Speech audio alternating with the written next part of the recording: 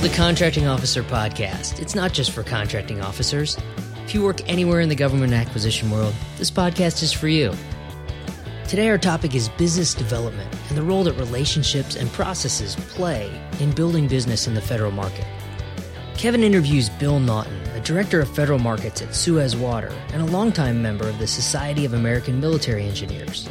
Bill shares his insight on business development through 25 years working interesting projects like Superfund cleanups and utility privatization with 8A small businesses, and in large businesses. This episode is brought to you by Skyway Acquisition.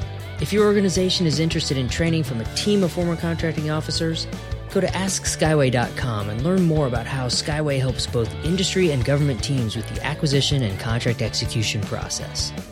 Okay, let's get started with Kevin's conversation with Bill Naughton from Suez Water. How did you decide to be in the government side of this industry as opposed to state and local and lots of other places that you could be doing these kind of services? Well, what's funny, I actually started my career as a cartographer working for the Defense Mapping Agency and realized that wasn't really the direction I wanted to go in. And then I went to work for an environmental consulting firm who was doing the EPA technical enforcement work. Did that for a few years, and then went to work for a contractor. And it just so happened they were doing some underground storage tank work for the Postal Service, and I managed those contracts. And from there, it just evolved to doing more federal work. It wasn't a plan early on, but then as I got more federal contracting experience, I followed that path. It's funny. Paul and I told the story of most people who end up being contracting officers don't start on that path. And what I'm realizing the longer I'm in this industry is there are a lot of people who they don't start being, I'm going to be a government contractor in this niche. It evolves. There's so many different opportunities. They end up in a piece. So let's go back to Suez Water. So how does the government customer use the support that your contracts provide? Well, there's two different ways that we do this. One, in the primary market that we're pursuing is utility privatization. And utility privatization is like a contractor like Suez will come in and through a procurement process, very long and complicated process, actually purchase through a bill of sale water and wastewater utility assets at a military base. And so we'll own all of the assets, the treatment plants, the piping, the pump stations, the valves, tanks, all of the assets, fence to fence within a military installation for a period of 50 years. And so then we're responsible for maintaining the systems, as well as all the capital upgrades, bringing them up to current standards for all the deferred maintenance that has not been done over the last 5, 10, 20 years, whatever it might be. So that's one way is through this utility privatization program. The other way is we also do contract services. Like we worked out at Pendleton the Pendleton Marine Corps Station in California, where we, as a contractor under a 5-year contract, we operated the wastewater treatment plant there for a number of years. And so it could either be contract services or it could be under a utility privatization where we actually own the assets. So I'm going to do this backwards. So the 5-year contract to manage the facilities that actually generate the clean water, et cetera. Okay, that part I understand. That's pretty easy to wrap our heads around if you're a contracts person. The privatization piece, so you guys are buying the facility effectively for 50 years. Did I get that right? Yes, 50 years. It's a 50-year contract with a 50-year renewal. Wow. So how is that managed exactly? Is it a regular government contract, except you invested, you actually bought the equipment? But yes. It operates like a regular government contract? It's operated like a regular government contract. It's firm fixed price with economic price adjustments. It's unique to the military. The military recognized that their mission does not necessarily, their prime mission, their sweet spot, if you will, does not necessarily include managing water and wastewater treatment plants, as well as the electrical utility, natural gas, and now even the district heating systems. They realize they don't have, for the most part, consistent funding to maintain the systems and keep them operating at a reliable and resilient basis, as well as an efficient basis from an energy and water usage standpoint. And especially the Army recognizes that contractors can do it much more effectively than the government can. So now the Army has privatized, I think, 150 utilities across all of their different bases. The Air Force has done, well, I'm not sure how many they've done, but they're number 2, and the Navy is just getting into the program now. So when you say utilities, are you buying them one? You said fence to fence. So you're buying everything. You're buying the electricity, you're buying the water, you're buying the sewage, like the whole thing. You're managing all of it? Well, they divide the utilities up into 5 different specific utilities. So there's water, for potable water, for drinking water. There's wastewater, which is the sewage, I guess as sewage as well as industrial wastewater at some facilities. So water, wastewater, and then electricity and natural gas. And then a lot of facilities have district heating where they use steam to heat and cool either the whole base or specific parts of the base. That's a smaller utility that's not as prevalent across all the military bases, but it is at a number of them. So there's those 5 different utilities, and when they come out with a privatization contract or a solicitation, you can bid on any one or all of those as you feel is appropriate for what your company does. So at Suez Water, we go after just the water or the wastewater because that's where our sweet spot is. We're not an electrical or a natural gas utility company. We don't understand all the ins and outs of those particular utilities, and so we don't go after those. We focus on the water and wastewater. So even within the niche that is DoD utility privatization, you still are niched even further into water and wastewater. So yes, there's a lesson in there. So that's your target agency is the DoD particularly? DoD, and with a focus on the Defense Logistics Agency Energy, because that particular agency and that part of DLA does all the contracting for utility privatization for the Army and the Air Force. And the Navy is just getting into it now, and they're exploring whether they're going to do their own procurement or if they're going to also use DLA. Interesting. Yeah, this really reminds me of, I did a rather large proposal for a company we helped with something similar, but it was recycling.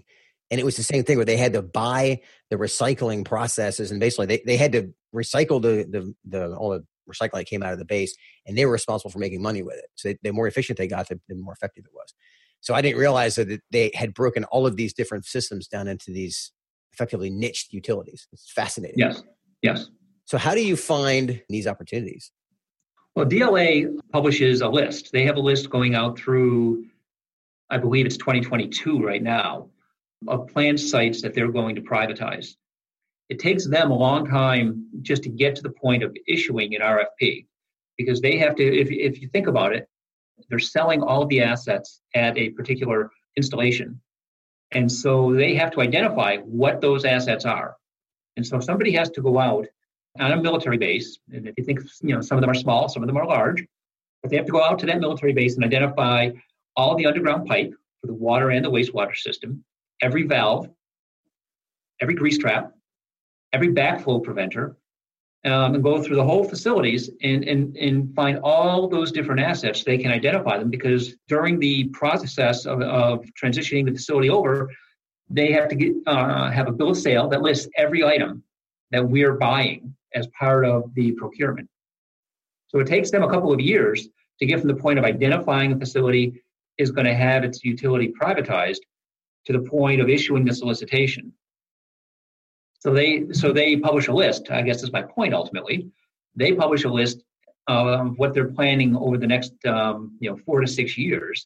So the handful of us that do this work can identify what needs to be done, and we can start planning for those and know what's coming out.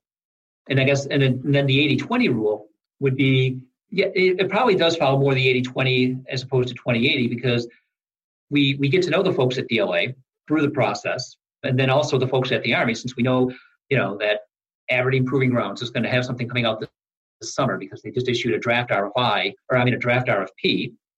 and they've been on the list for a couple of years, and so we've been talking with people about this particular opportunity because we know it's more unique because of the mission of Aberdeen Proving Grounds, all the contamination they have in the soil, the UXO, things of that nature that are going to complicate this one over other sites like, say, Joint Base Myers-Henderson Hall, which is associated with Arlington National Cemetery.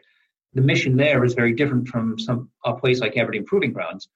So we're putting together a very different team, and we've been positioning for Aberdeen for over a year now. And now we know the RFP is coming out this summer.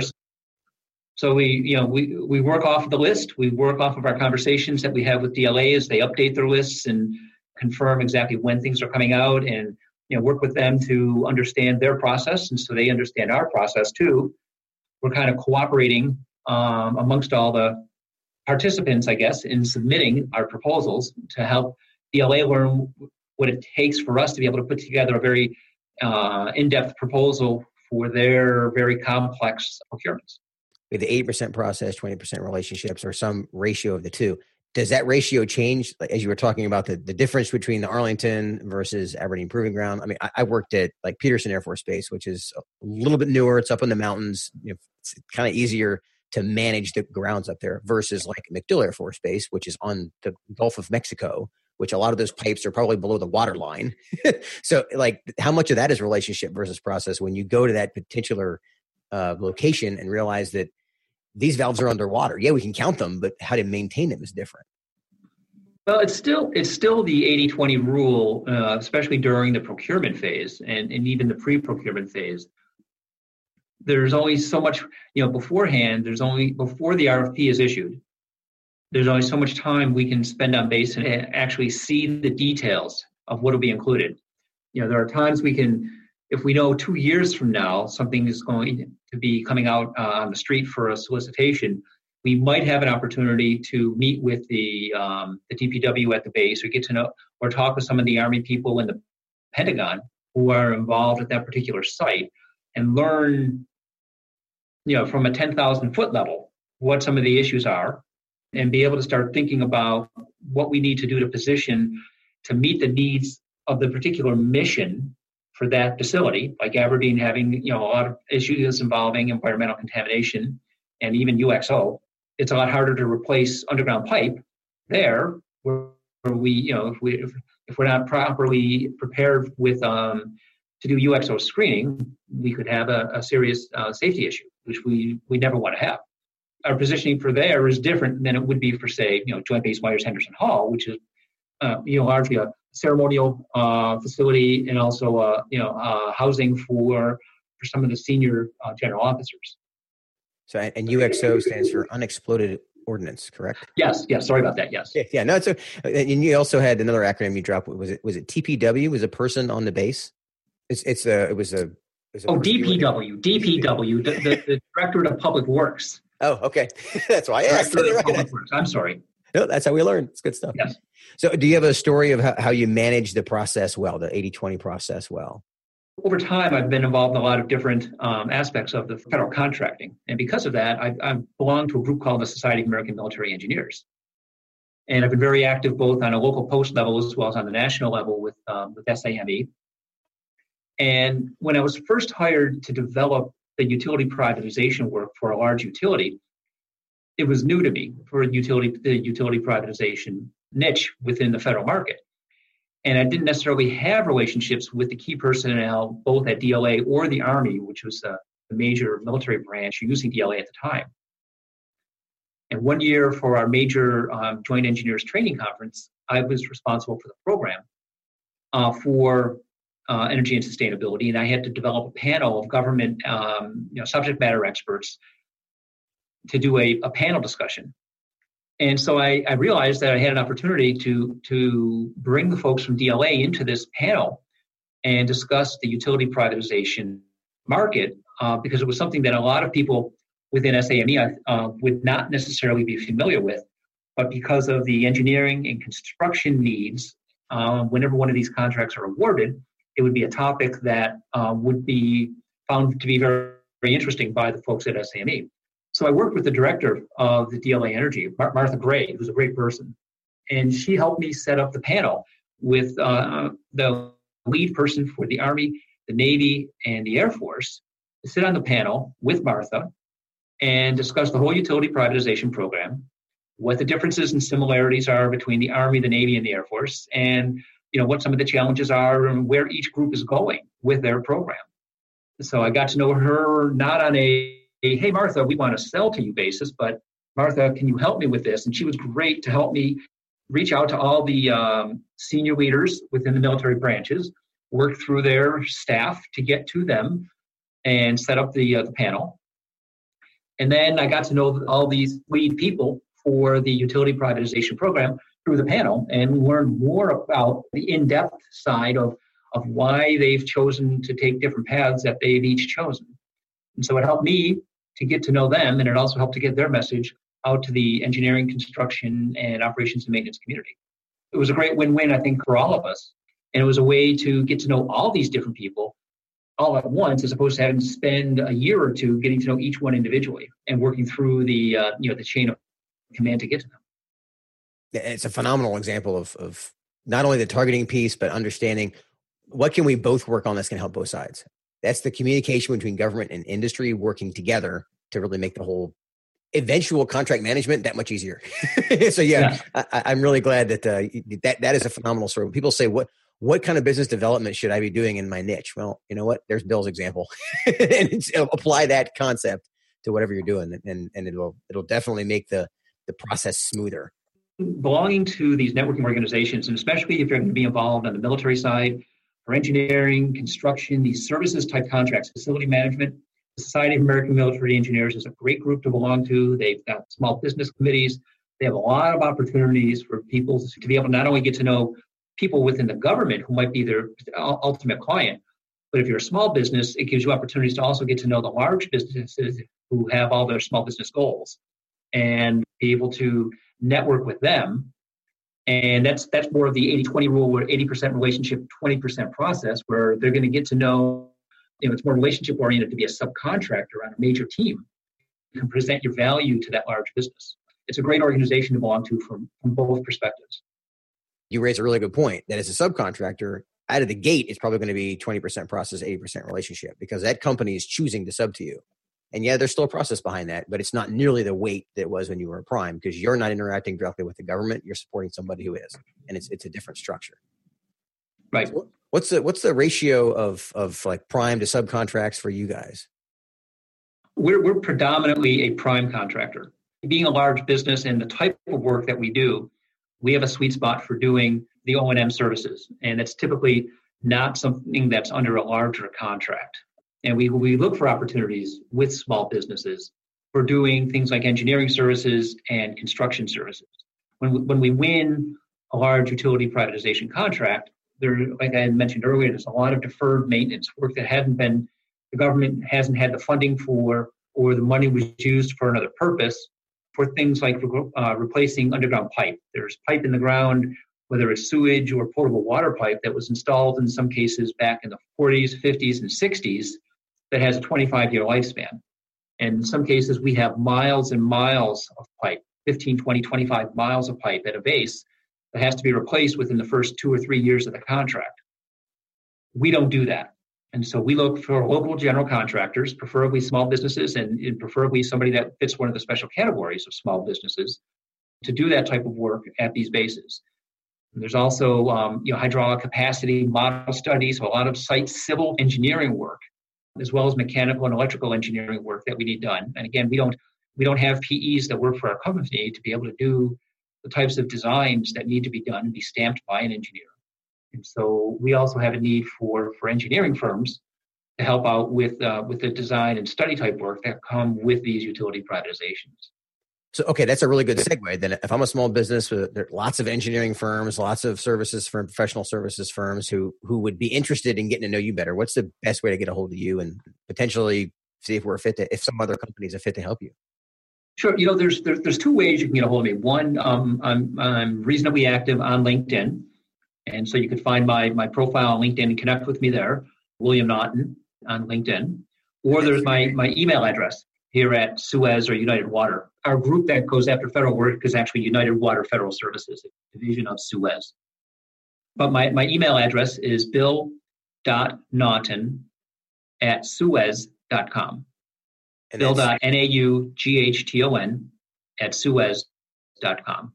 I could talk for hours because this is fascinating, because this is something that I touched a little bit as a CO. The operations side, the O&M side, that's something I have a lot of experience with. But we did it was housing privatization, similar concept, but I didn't realize to the scale that the utility privatization was being done, and it does make sense because the government's not in the business of managing these things where there are lots of private companies, including large businesses like yours.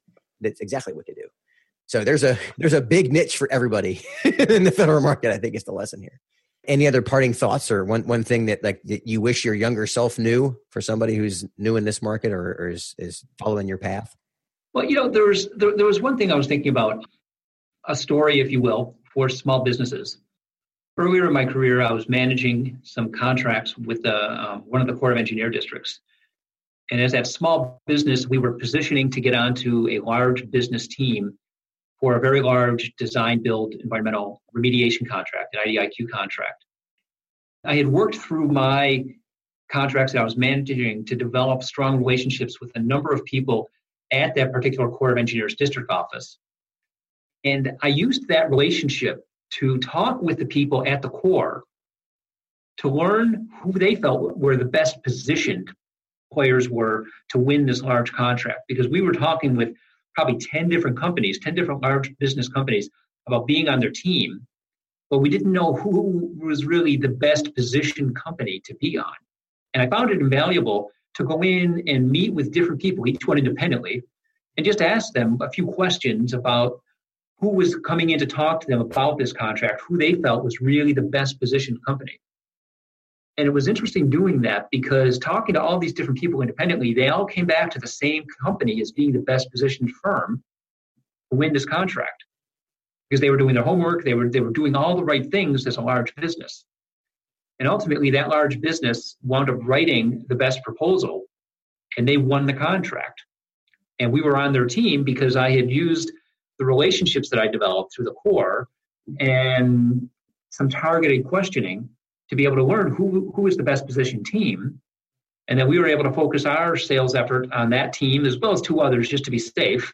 But we wound up getting on the right team. We were able to win that contract and got some great work out of it. And so it's just one way to try, if you're a small business, that you can leverage relationships if you have them in the districts to learn who might be best positioned if you're going after trying to be a team member to go after a large contract. It's a really intelligent and creative way to use the relationships that you have or expound on the relationships you have with the government folks in a way that they would not have thought of. And if I'm a contracting officer sitting in the seat and you're asking me, or pick a role, program manager, whatever, on a particular project, and you're asking me these kind of questions to figure out, who do you think the best competitors, and you don't work for those companies, and you're a small business who's not going to be going after the work at their scale. However, the reason you're asking that question is you're trying to build a strategy to figure out which of these 10 teams should I be on. And again, that's something as a CEO I wouldn't have thought of. I just thought you're another small business who was just, looking for me to give them a contract to do something that is not on the scale they could even do. And it's very interesting. I hope that this alone will help us former CEOs understand how the communication between small business and industry and government is just as important as the targeted stuff that has to do with this particular opportunity. It could be bigger than the one opportunity with the one contractor that's right in front of you. It almost always is. Yeah, especially for a small business, it can be like a Rubik's Cube trying to develop your strategy to go after one opportunity because there are so many different paths to go down to gain information and to figure out who it is that you should team with so that you're ultimately on the winning team. You're right. Yeah, there's the soundbite of the day. Building an effective business development strategy is like unpacking a Rubik's Cube. All right. Well, thanks for your time, Bill. I'll look forward to talking to you more. And in the meantime, thanks for being a podcast listener too. And I'll catch up with you later. Well, thank you. I really enjoyed being on here today. And, even though I've been in this business for a few years, let's say, I get a lot out of every one of your podcasts. And I really appreciate what you and Paul are doing each week. And thank you. Thank you very much. All right. Have a good day. Thanks, you too. Okay, that's it for this episode. I'd like to say thanks to Bill Naughton for taking the time to talk about a part of the government acquisition world that not many people know about. Interesting stuff. Also, thanks to our sponsor, Skyway Acquisition. If you need help understanding your government customer, Skyway's team of former contracting officers is there to help. Visit AskSkyway.com to learn more. Thanks for joining us, and we'll see you next week.